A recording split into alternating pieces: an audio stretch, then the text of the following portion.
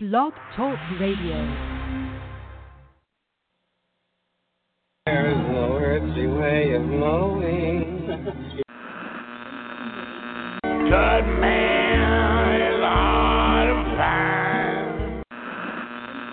Which direction we are going? Anarchy El Camino. It would have been DWI.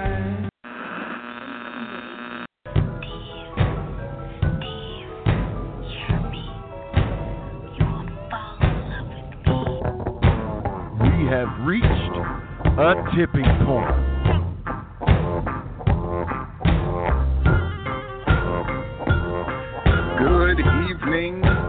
Good evening, and welcome to the tipping point.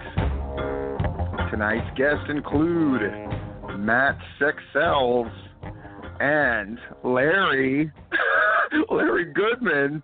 He gave me a teaser before we went on the air and said he's got something that made him sick to his stomach, and we got to hear what that is. Of course, I'm referring to Larry Goodman, the co-hostess with the mostest, and I am Stephen Platinum. Larry, I'm not even going to waste time with hyperbole. Larry, what you got? What could make Larry Goodman? Let me get out the Pepto-Bismol or something here. I don't know.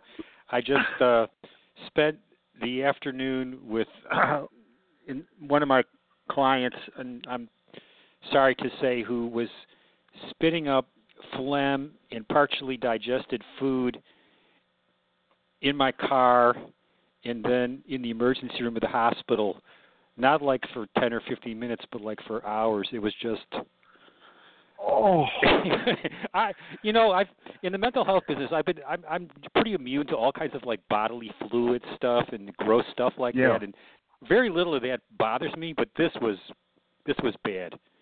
So, I mean, the good thing is he's okay, but boy, not. It reminded me why I'm moving towards retirement. I really don't want to do that anymore. Do that kind of stuff anymore. So, how are you doing? I'm doing better than that. I'm doing quite well, actually. I'm looking forward to tonight's tipping point. We're going to have Matt Sexcells on, and ostensibly we're going to be talking about the role of or comparing and contrasting wrestling to theater and stand-up comedy and all kinds of things. And, of course, that's something I'm very, very interested in and sort of patterned PCW on in a lot of ways. And so I think it's going to be a great discussion. I thought that was right up your alley. Yeah, we're gonna talk about it. So first, I got to hear about. So you went to your inspiration for this is you went to a play where the Jagged Edge performed in the play. Tell us about that. Yeah, so he's doing a local theater production in Atlanta called One Man, Two Governors, and it's in Marietta, Georgia, at this place called Arts Place. And he gave me a heads up about it and asked me if I wanted to come and possibly write a review, which I'm like, I know nothing about writing reviews of plays or much about plays. My family did community theater when I was a kid, and I did a little bit of it, and that's about it for me. But anyway, it was really interesting to see Jagged Edge in a different context, because he was the part called for him to be a much more laid-back kind of character than his wrestling character. So it was just interesting to see him really toned down and not being the dominant force that he normally is when you put a mic in front of him in a wrestling ring. Yeah. But it was a comedy, and it was pretty entertaining. I have to say, I had more fun there than I did at the GPW show the next night, truth be told. Oh, my gosh. Tell us about the GPW show. Larry and I will text each other. When Larry's at his show, he'll text me what the crowd is or his sort of general impressions. And you were not the GPW show, for those who weren't aware, that's the one that Arn Anderson was going to be there, right? That was like a lot of it. Yeah, and it's something they'd wanted to do. That it's something Arn wanted to do, was to have a homecoming show in Rome. And, there was some controversy about that, as we talked about on a previous show with when we had James Dillon on and had Daryl Morris on about, who was going to do that show. And I think they kind of got a lot of that ironed out, is that it wasn't necessarily Phil Hefner's fault or those guys' fault the way it went. But in any case, GPW wound up doing it, and they had James J. Dillon there. Teddy Long was there. They were supposed to have Magnum TA. He was not there due to illness. And it was just so disappointing to have such a poor turnout. And I wondered about as I put in my report on GWH, that there was, they had the unfortunate timing of running the same day as the major air show that runs every year up in Rome that draws literally 70 to 80,000 people come to this air show, and it was right down the road. Now, of course, that was a little earlier in the day, but still, that sucked a lot of money out of the market, as did the Superstar show a few weeks earlier, sucked a lot of money out of the market. I don't know how much difference that would have made. It really kind of comes more to me that Georgia doesn't really honor their legends very well. And that's been true for a long time now. I think because of the way Georgia has changed, particularly the metro Atlanta area, we don't honor legends like they do, for example, in Charlotte or in Nashville. Right. When I've been to those kind of shows, those people are so long gone from wrestling. I was reminded of the, you talking about Arn Anderson, and it's kind of his hometown and that kind of thing. I had been trying to get Lita for years, and I had sort of an in with her, and so I actually had like a lunch meeting where I was going to get a chance to sort of talk her into doing a PCW show, because I wanted to kind of match her up against Pandora, because it is like Pandora's idol, and I thought, oh, that'll be such a cool thing, and blah, blah, blah. But Lita didn't want to do it for the exclusive reason that Atlanta was her hometown. And so her rationale was, because she goes, Georgia's just different. Like, being from the place, it's, people aren't going to come out and see me in Atlanta because I'm here, which I thought was strange. But then thinking about it, there's a lot to that. I think there's just something about Georgia in general. Like you said, they don't really honor the legends. They wouldn't really turn out to see Lita in Georgia, but if she went somewhere else, they'd be inclined to come out and see her, because this is when she was doing nothing. Mm-hmm. She had been out of wrestling for goodness knows how long. And I just remember being thoroughly disappointed, but I really couldn't argue against her logic, and unfortunately Arn, I mean, he's such a staple in Rome, Georgia, that, I don't know what the reason is exactly, but clearly, I mean, how many people would you say were there, Larry? I mean, in your report, it's about 150, is that right? Yeah, 150 to 175. They gave me an actual paid number of 173. I don't doubt that. But there was certainly that was it. That's all there were. Yeah. And a couple of his old friends came out. I mean, his speech was great. James J. Dillon's speech was great. And he did have a couple of his old friends that came out from town. But, man, I don't know. I can't believe – I have to think he didn't feel like all that wonderful about that turnout for his homecoming. And it's not like he's that distant from all of this. I mean, he still works for WWE. I mean, I know he doesn't get TV time, or it's been a long time for any of that kind of stuff, but still. Yeah, one of the four horsemen, for God's sake. And again, these guys came from an era where drawing was everything. It's how you got paid. It's how it was I mean, I'll just put it bluntly, it was the measure of a man, was it not? And of course, I mean, in the modern game, if you don't draw, who does that fall on? Clearly the promoter, right? I mean, like, there's no...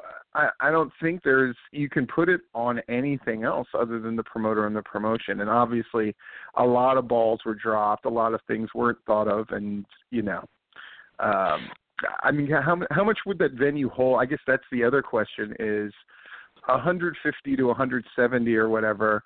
is bad especially for that level of sort of legends that they had. But it's even worse if it's in a venue that sort of makes it worse. So how many would you say? Easily 500-600. You know, one of the Superstars shows was held at Coosa Valley Fairgrounds, and that was, if I remember right, that was Carlito versus Chip Day was one of the matches on that show. And I'm thinking they had 500 or 600 for their show. I have it somewhere in my report, but yeah, it's a big place. It's a sizable place.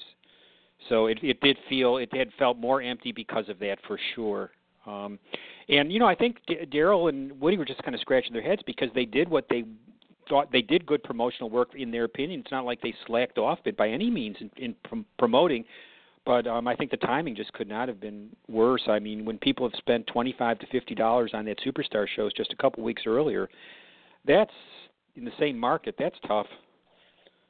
I think the tide has turned in wrestling in general as well. I mean, it's not that long ago, Larry, that, you know, Ring of Honor shows would bring in legends, right? That you have Bruno Sammartino. This is especially during the sort of Jim Cornette era.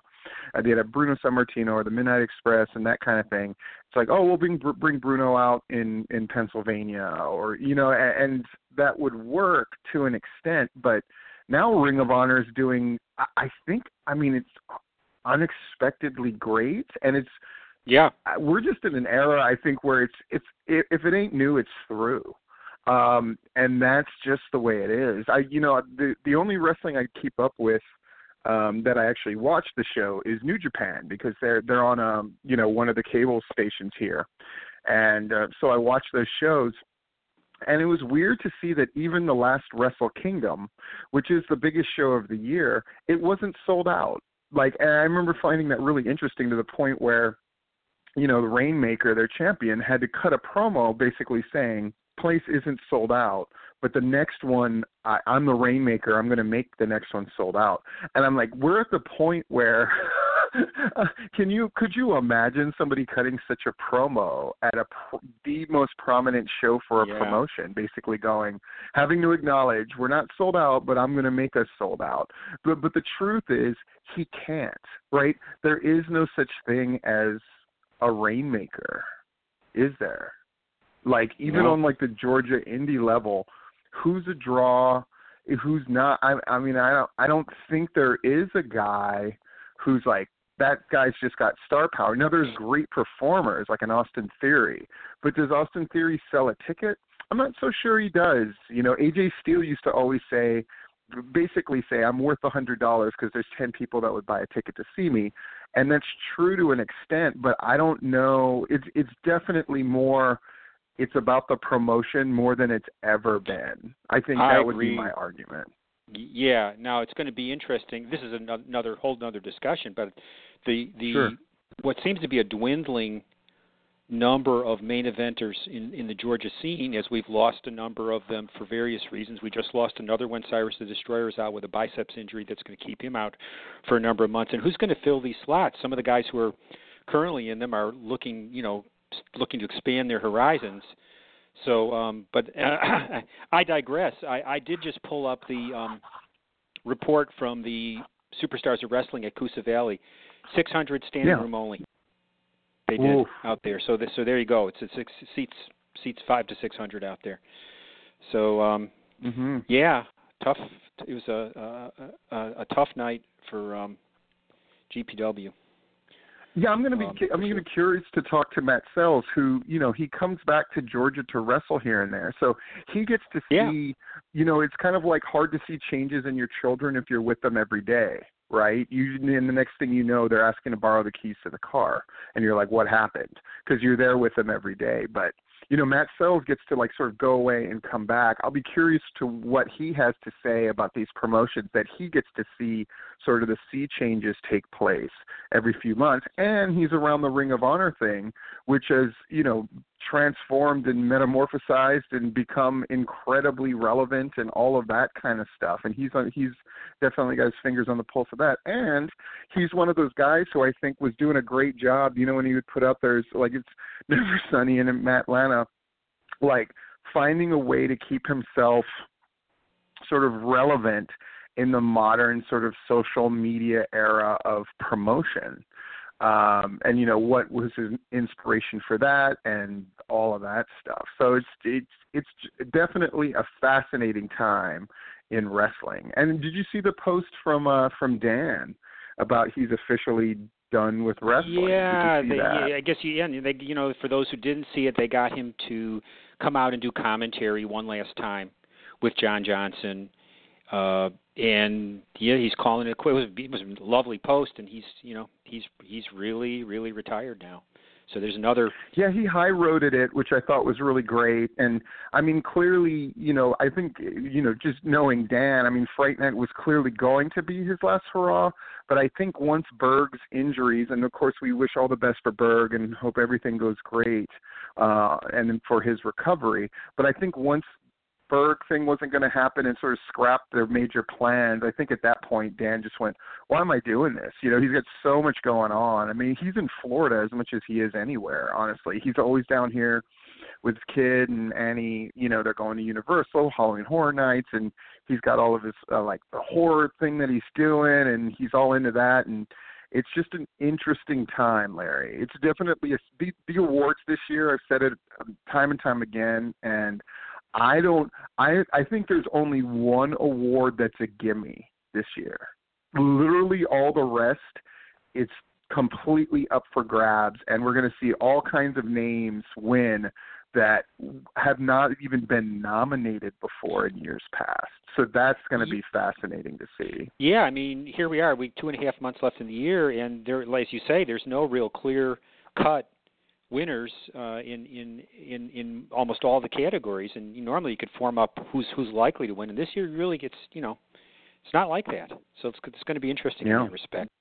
One more thing before we bring Matt on the air, and along the lines of our awards, we're bringing a new staff member onto GWH, Rob Brodeker, who's, if people have been looking at the site, have noticed a lot of reports from Rob. He's really been getting out there and seen a lot of shows, seen a lot of talent, and writing up stuff. So he's in a really good position to give some input on the nominees and so forth and help with the process this year. And I don't have any update on Brian Slack. When I do, I'll certainly let folks know. He is out of action with illness and don't know when he's going to be back in action with GWH. All right. Well, it's good news about Rob. Hopefully Brian's doing better. And, Larry, we're already here at awards season. Can you believe that? I mean, we're in mid-October, and November is when we start calling the nominees. So, either Rob will handle that, or Larry, if nothing else, I mean, I'm happy to handle that as well. We'll get those. I love the process that you guys have developed over the years, which is, we cull the nominees from everybody, and then we have the sort of the short list for each category, and then that goes out for people to vote on. And again, you have to be in the wrestling business. This is not a fan award, which is why it actually matters.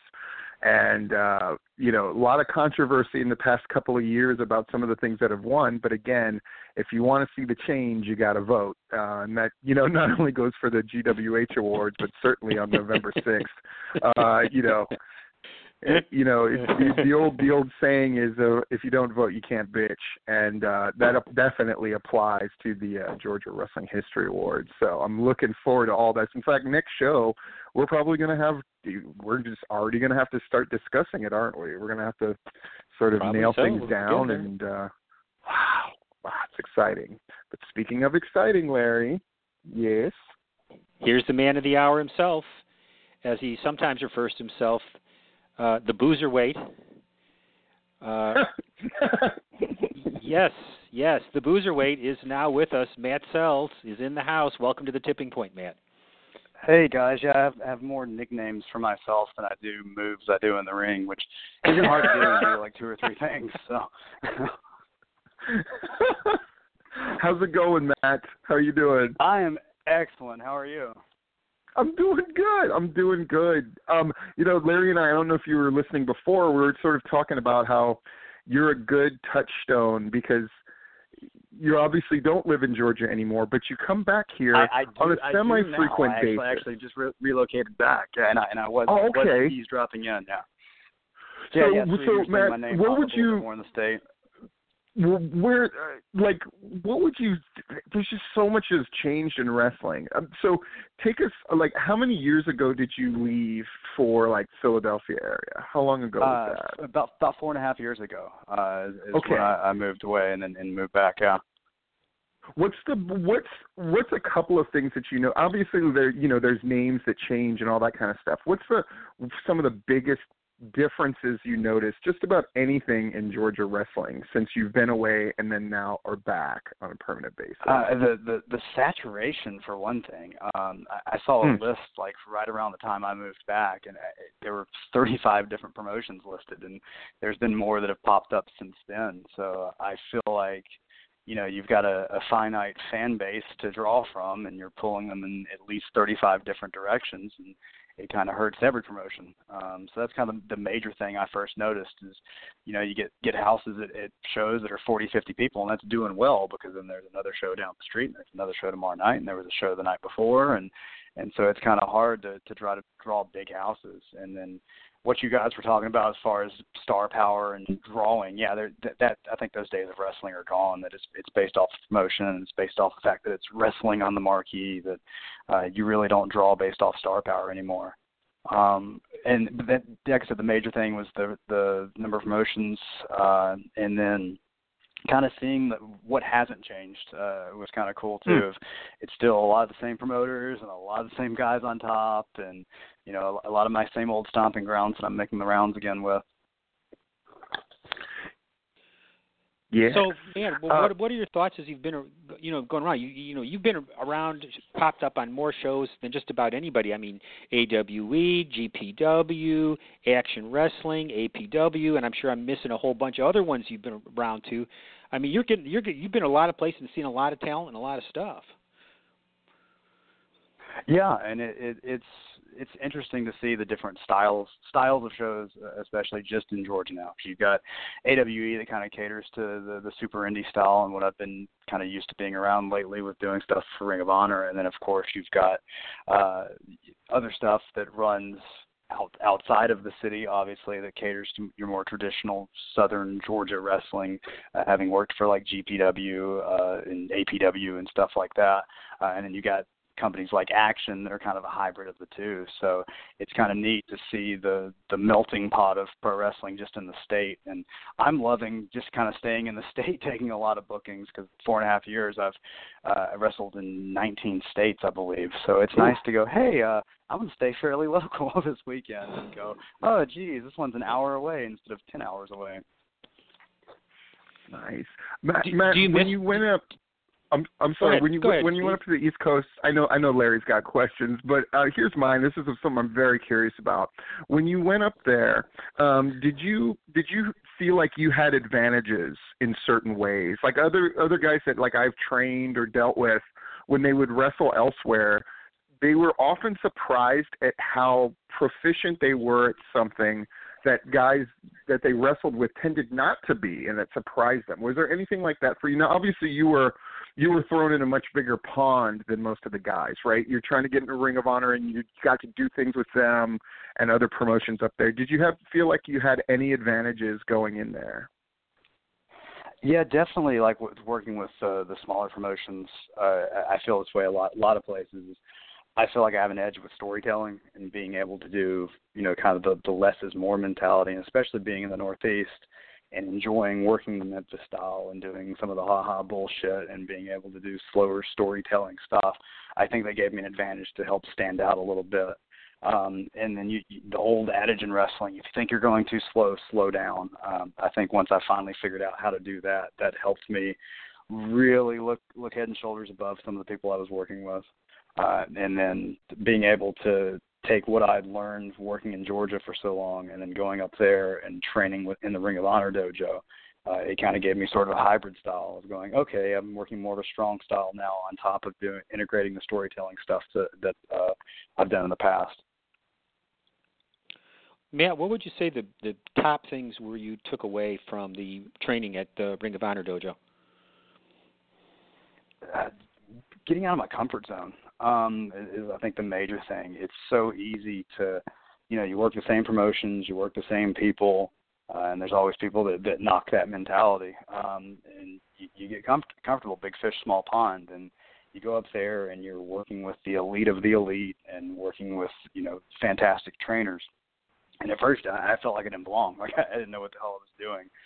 So really learning to make myself feel uncomfortable and having to elevate my game was my main takeaway. And then just learning how to work a different style, just a different style of putting together a match, and a different way of entertaining the crowd, a little bit of different psychology, because so much of their stuff now with their TV is presented, more like a sport, and there's less of the baby-faced heel, and it's more of, shades of gray and just an athletic competition between two people, but then also being able to integrate the goofy stuff that I enjoy doing and being able to work as a heel in front of a crowd that doesn't want to boo anybody and then making them boo me is always fun.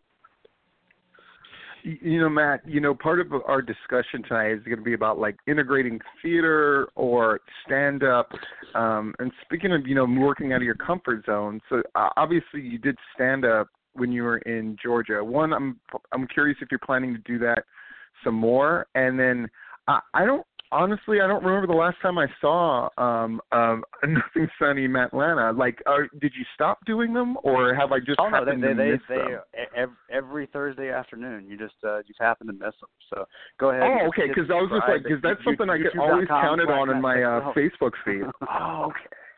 Okay, they're cool. They're posted every week. I'll shoot you a link too. I've keep them as a playlist on YouTube, so you can sort of sit down and binge watch. Yeah, of course, I love that stuff, right? I mean, that's right in my wheelhouse. Talk about wanting to do stand up, wanting to work out of your comfort zone, and those videos, which I think that's where wrestling is. And it's great to see somebody who's sort of on top of that. What have the reactions been to the videos in particular, and just all of that stuff? Yeah. Yeah, absolutely. I started doing stand-up, it's probably, when did I blow out my knee? It was 5-6 years ago, and that's the reason I started doing stand-up, is I tore my ACL, had to have surgery, and was going to be out of the ring for a while. And so I'd always said, hey, I want to do stand-up, and I figured that was the perfect time to do it. I needed something to kind of scratch that performance itch and scratch that creativity itch. So my goal was to do just one open mic, and I did it and thoroughly enjoyed it and got good feedback from the host and a lot of the other comedians, so I continued to do it. And then when I got back in the ring, it kind of fell by the wayside because I was, obviously spending more time training during the weeks and going and, staying out all night at clubs doing open mics, and obviously much more time on the weekends at shows. And then I shattered my ankle and had to have my ankle reconstructed a couple of years ago when I was in Philly. So I started doing some stand-up again in the Philly area. So I always say I want to get back into stand-up, but that sounds pretty bad because that means I'm anticipating an injury at some point.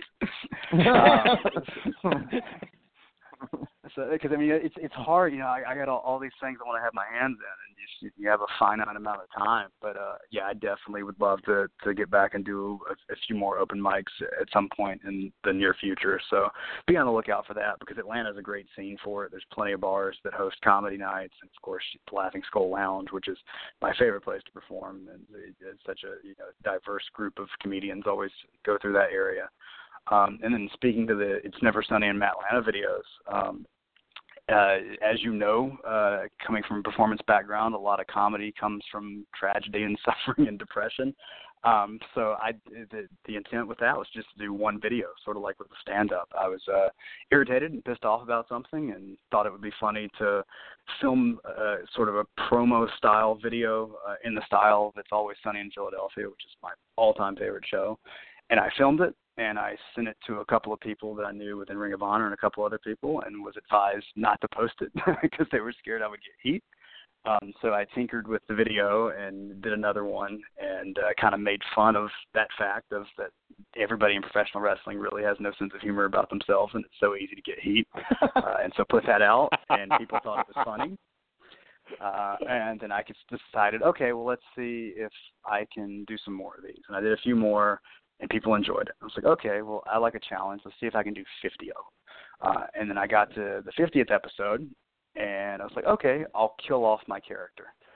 And I was, nope, I enjoy doing this, so I kind of yanks the Vince McMahon limo thing for that 50th episode, and much like the Vince McMahon limo scene in the 50th episode, I just one week decided not to acknowledge it anymore, and my character was live again. So right now the goal is to do 100.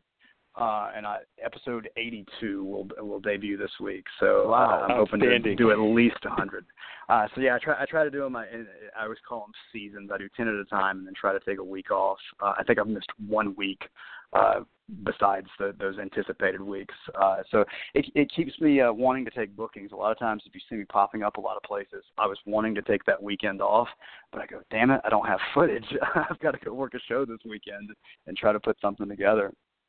So it keeps me busy with wrestling. And some of my favorite episodes have come from getting irritated about something within the business instead of trying to come off as a salty and bitter curmudgeon asshole about it. I'm just like, I'll turn it into something funny. So I've done all stuff making fun of the shitty paydays in wrestling and making fun of being super busy in wrestling and everything like that. So it's therapeutic, much like doing stand up. And like Platinum said, it's this day and age, it's all about being able to promote yourself via social media. Zack Ryder was one of the first guys that did it with his YouTube show, and now it seems like everybody does it. Cody and the Bucks and everybody do a wonderful job with the Elite. It just annoys me that they're able to get 300 views on shows that are 40 minutes long, and my web show is a minute and a half at the most usually. So if I could get 10% of the guys that watch their stuff, take a minute out of your day and watch my shit. Yeah. But there's something to. I'm sorry, Larry. I keep cutting you off. No, go ahead. But something I'm interested in is I think the discipline of sticking to a thing and doing it over a long period of time. It's one thing definitely wrestling can learn from theater or stand up, because those are grinded out fields. Just any kind of performance outside of pro wrestling is about grinding it out, figuring out the mistakes, trying things out, failing, and then you keep going. In wrestling, I think another thing about the modern game that isn't so great, and I don't know if this is because of internet wrestling fans or what, but guys are just throttled for making a mistake. It's deemed like the worst thing that can happen. Oh, you did a screw up in a match, we're going to chant at you. This push didn't work, or this heel turn didn't take, or this guy isn't as over as he should be. So you crucify them for it. There's just no room in wrestling for mistakes. And I think it's one of the most tragic things going. Yeah, wrestling's like a microcosm of society, I think. It's definitely the era of living where everything's filmed, so people are less likely to take chances. I'm sure it probably works similar in comedy now. Probably not as bad, because there's a certain subsection of wrestling fans that are awful and that like booing people and like seeing people like being able to chant "you fucked up" and stuff like that. It makes it difficult to try to you get into your comfort zone, and you don't want to branch out because you're scared you might you might screw up, and it's going to be on video for everybody to see, and everybody's going to make fun of you. And you maybe it screwed up that one time, or that spot fell flat one time because you worked it in front of that particular crowd. But if you had tried it again at a different show down the road, it might have gotten you noticed, and it could have been the thing that caused your career to take off. And that's kind of sad. I don't know if you read Mike Quackenbush's book that he put out. I think it was earlier this year or last year. But he kind of talks about that in one of the chapters. It's a really short, quick read, but he talks about, if you've got a spot or you've got a character, or you've got a move or something, doing it at least 10 times with 10 different opponents in front of 10 different crowds to gauge the reaction, not just going, oh, well, it screwed up this time. And so I'm kind of a fan of that, of seeing, how stuff plays to different audiences. Because there's spots, obviously, that I'm going to do if I'm going to work APW that I wouldn't do if I'm working AWE, that I certainly wouldn't do if I'm working Ring of Honor, and vice versa. Right. Speaking of fear, do you get more nervous about wrestling or about stand-up, or do you not get nervous about either one? Stand-up, when I first started doing it, I would get mildly nervous. Like I get like an adrenaline rush. I think would be the best way to describe it. I don't get nervous wrestling anymore unless it's like a huge high stakes match, or unless it's something dangerous. Like if I'm working some crazy 500-way ladder match where I know I'm probably going to get hurt, I get a little bit nervous.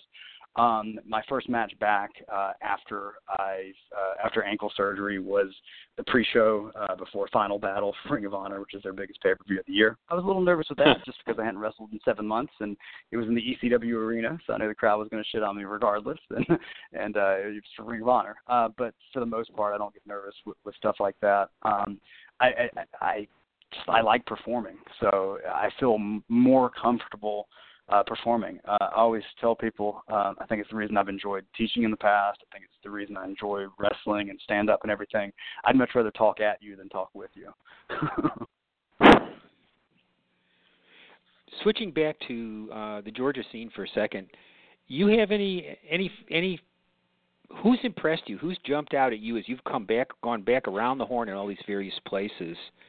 Any particular talents that have made an impression on you? Oh, geez. I'm trying to think of all the people I've come across lately.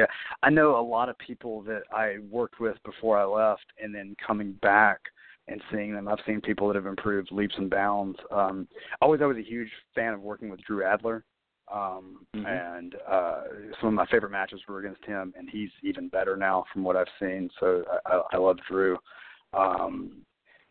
Cody Vance, who I knew Cody before he moved to Georgia. Obviously, I trained with him at One Fall Power Factory, which is where I'm heading right after this, so a cheap plug for their school. I think he's great, and he's got a good look, and I think he's young, and he's fairly new to the business, so he's very moldable. He looks like what they would love to sign to developmental. Alan Angels, I'm a big fan of. I like the style that he works, and he's, again, young. He's 20. He's got his whole career ahead of him. So there's just some people that kind of stand out to me. Yeah. And I'm going to have 500 guys go and go, what the fuck, man? You didn't put me over. So. Right. Well, you made some good choices, though. I mean, I think I agree on all those guys for sure. So what else you got going on? Oh, geez, I stay busy. I try to update my schedule pretty much every week on my Twitter at All Cells Final, ALLSCLLSFINAL. It's updated on my Facebook. If you're Facebook friends with me, the Instagram's the same thing. So what have I got going on? Like I said, I'm actually heading to training in just a second at One Fall Power Factory. That's my new training home, and a lot of good things are going on with that school, and we're doing monthly shows there, and just started the heavyweight title tournament that will continue on November 16th. So let's see, my schedule. This Friday I'm at APW. The following Friday I'm at APW for APW's Nightmare on Cherry Street, their annual big Halloween show. November 3rd, I'm at Pro Wrestling Bushido, part of the King of Bushido tournament. And November 10th, Bushido is actually running at MiniCon in Augusta, which is a Augusta Comic-Con preview, so that should be interesting, and working in that environment. November 16th, I am doing the always fun, make myself feel like a professional wrestler by doing a double shot in one night, where I'll be at One Fall Wrestling for round 2 of the heavyweight title tournament, followed by Total Aggression Pro Wrestling in Nakuchi, I believe.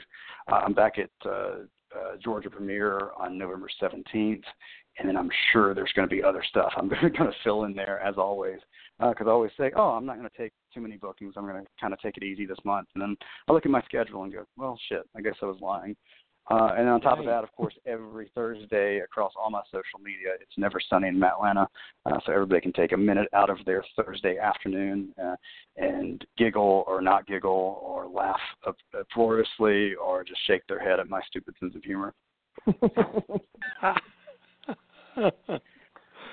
Right on, man. Is there, God, I mean, it's great that you're back. It's great that you got such a busy schedule. What's one thing that you definitely can say, 4.5 years ago I went there, now I'm back. What's something that you've what's knowledge and wisdom that you bring from the promised land of Ring of Honor, or just your experience up there?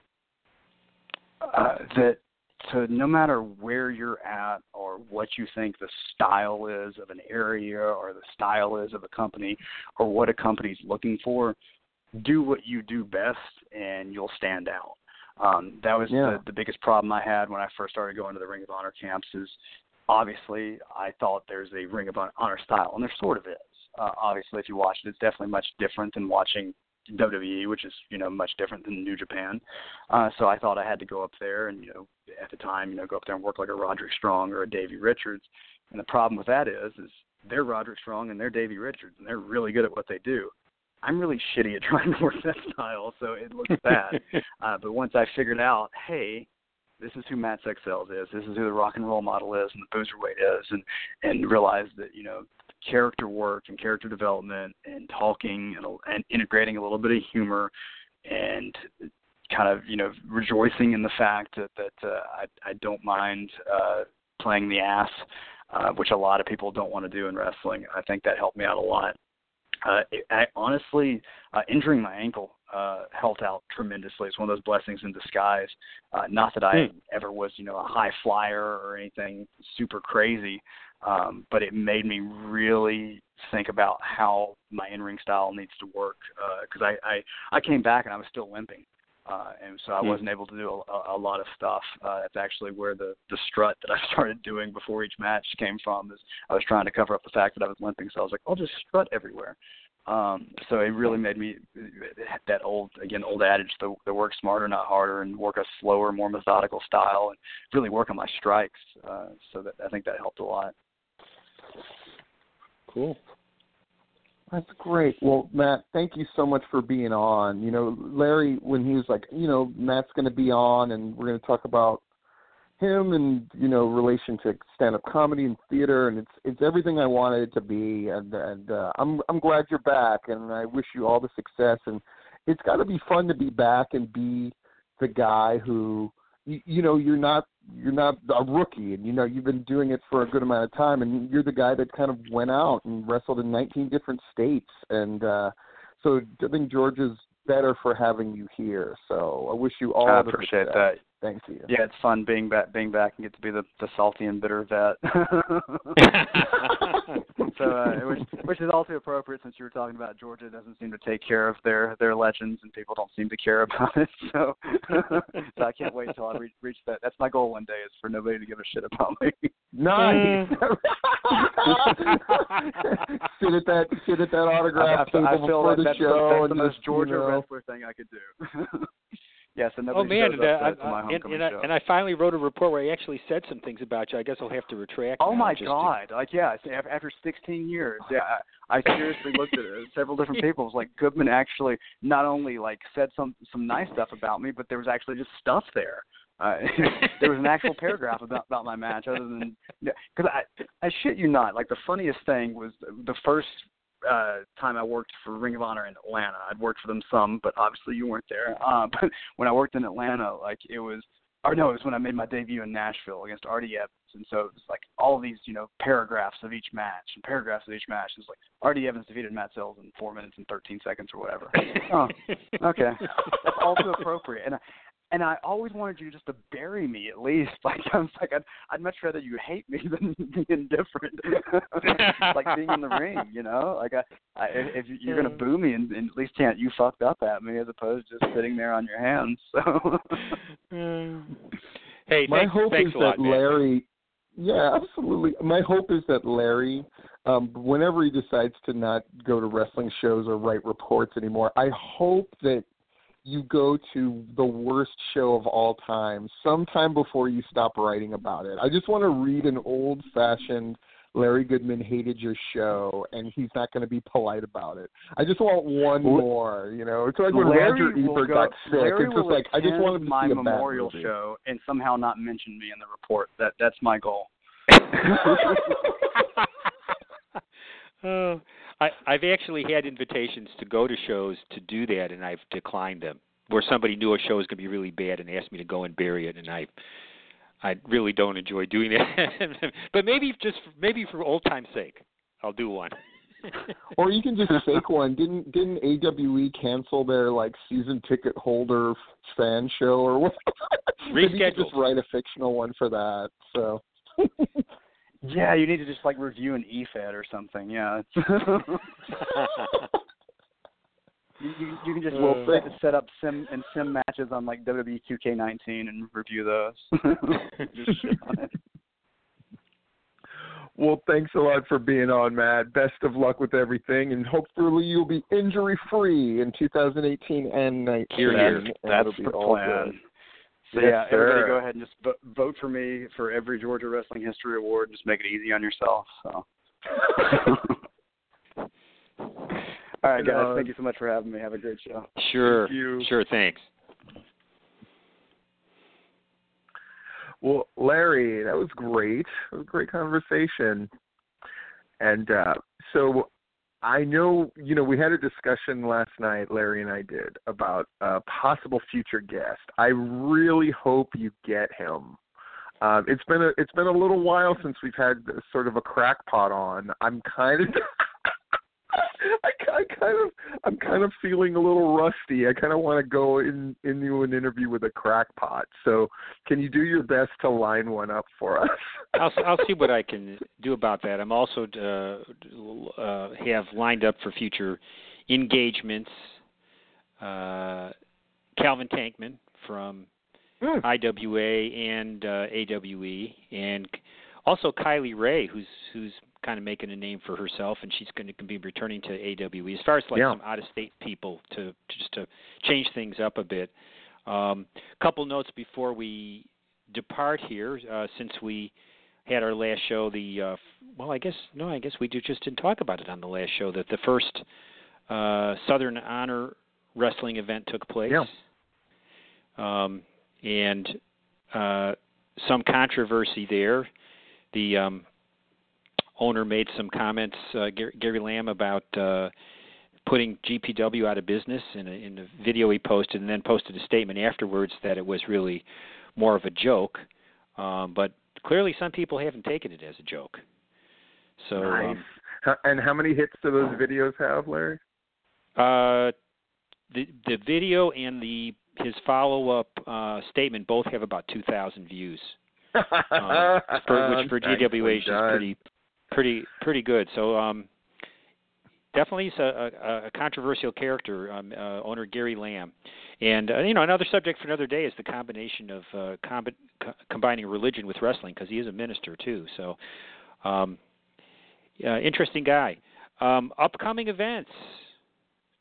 Mm-hmm. We've got a lot more than this, and I'm sorry for insulting anybody that I don't mention, but the ones that come to mind: Saturday night, Southern Fried; Sunday, the debut of AWE in Jonesboro, Georgia. Yes, and then the following weekend's a big one: Action Wrestling on Tyrone on Friday night, Fright Night Saturday night in Cornelia; Sunday, return to action of AWE. Maybe I have that wrong. Is that the Opera Nightclub date? I might have that wrong. I don't think that's right. Sorry. Check that. So we got some stuff. Coming up. Right on. Big wheels keep on turning. Where are you Are you planning to be anywhere this weekend? Wrestling? Probably Southern Fried looks the most appealing, and of course, another thing upcoming is, and I'm hoping for the best for them, is Peach State gets back on Saturday nights in November out in Carrollton, because it's been tough for them running on Thursday nights. I want to get the correction on that AWE date if I can here, because that's yes. I was. Let me correct. That's November 11th is the AWE return to the Opera Nightclub. Great. Well, Larry, thank you so much. And, next show, hopefully Larry can line up a crackpot, at least one. And we're going to definitely talk about the Georgia Wrestling History Awards. Again, Larry and I we'll huddle up at GWH and for sure know which categories are going on, and we'll start talking about them. And your job, people listening, is to get those nominees in once we call for them. It's going to be a very fascinating year, and you definitely want to be a part of it. And we're going to talk about it here on The Tipping Point. Thanks, everybody.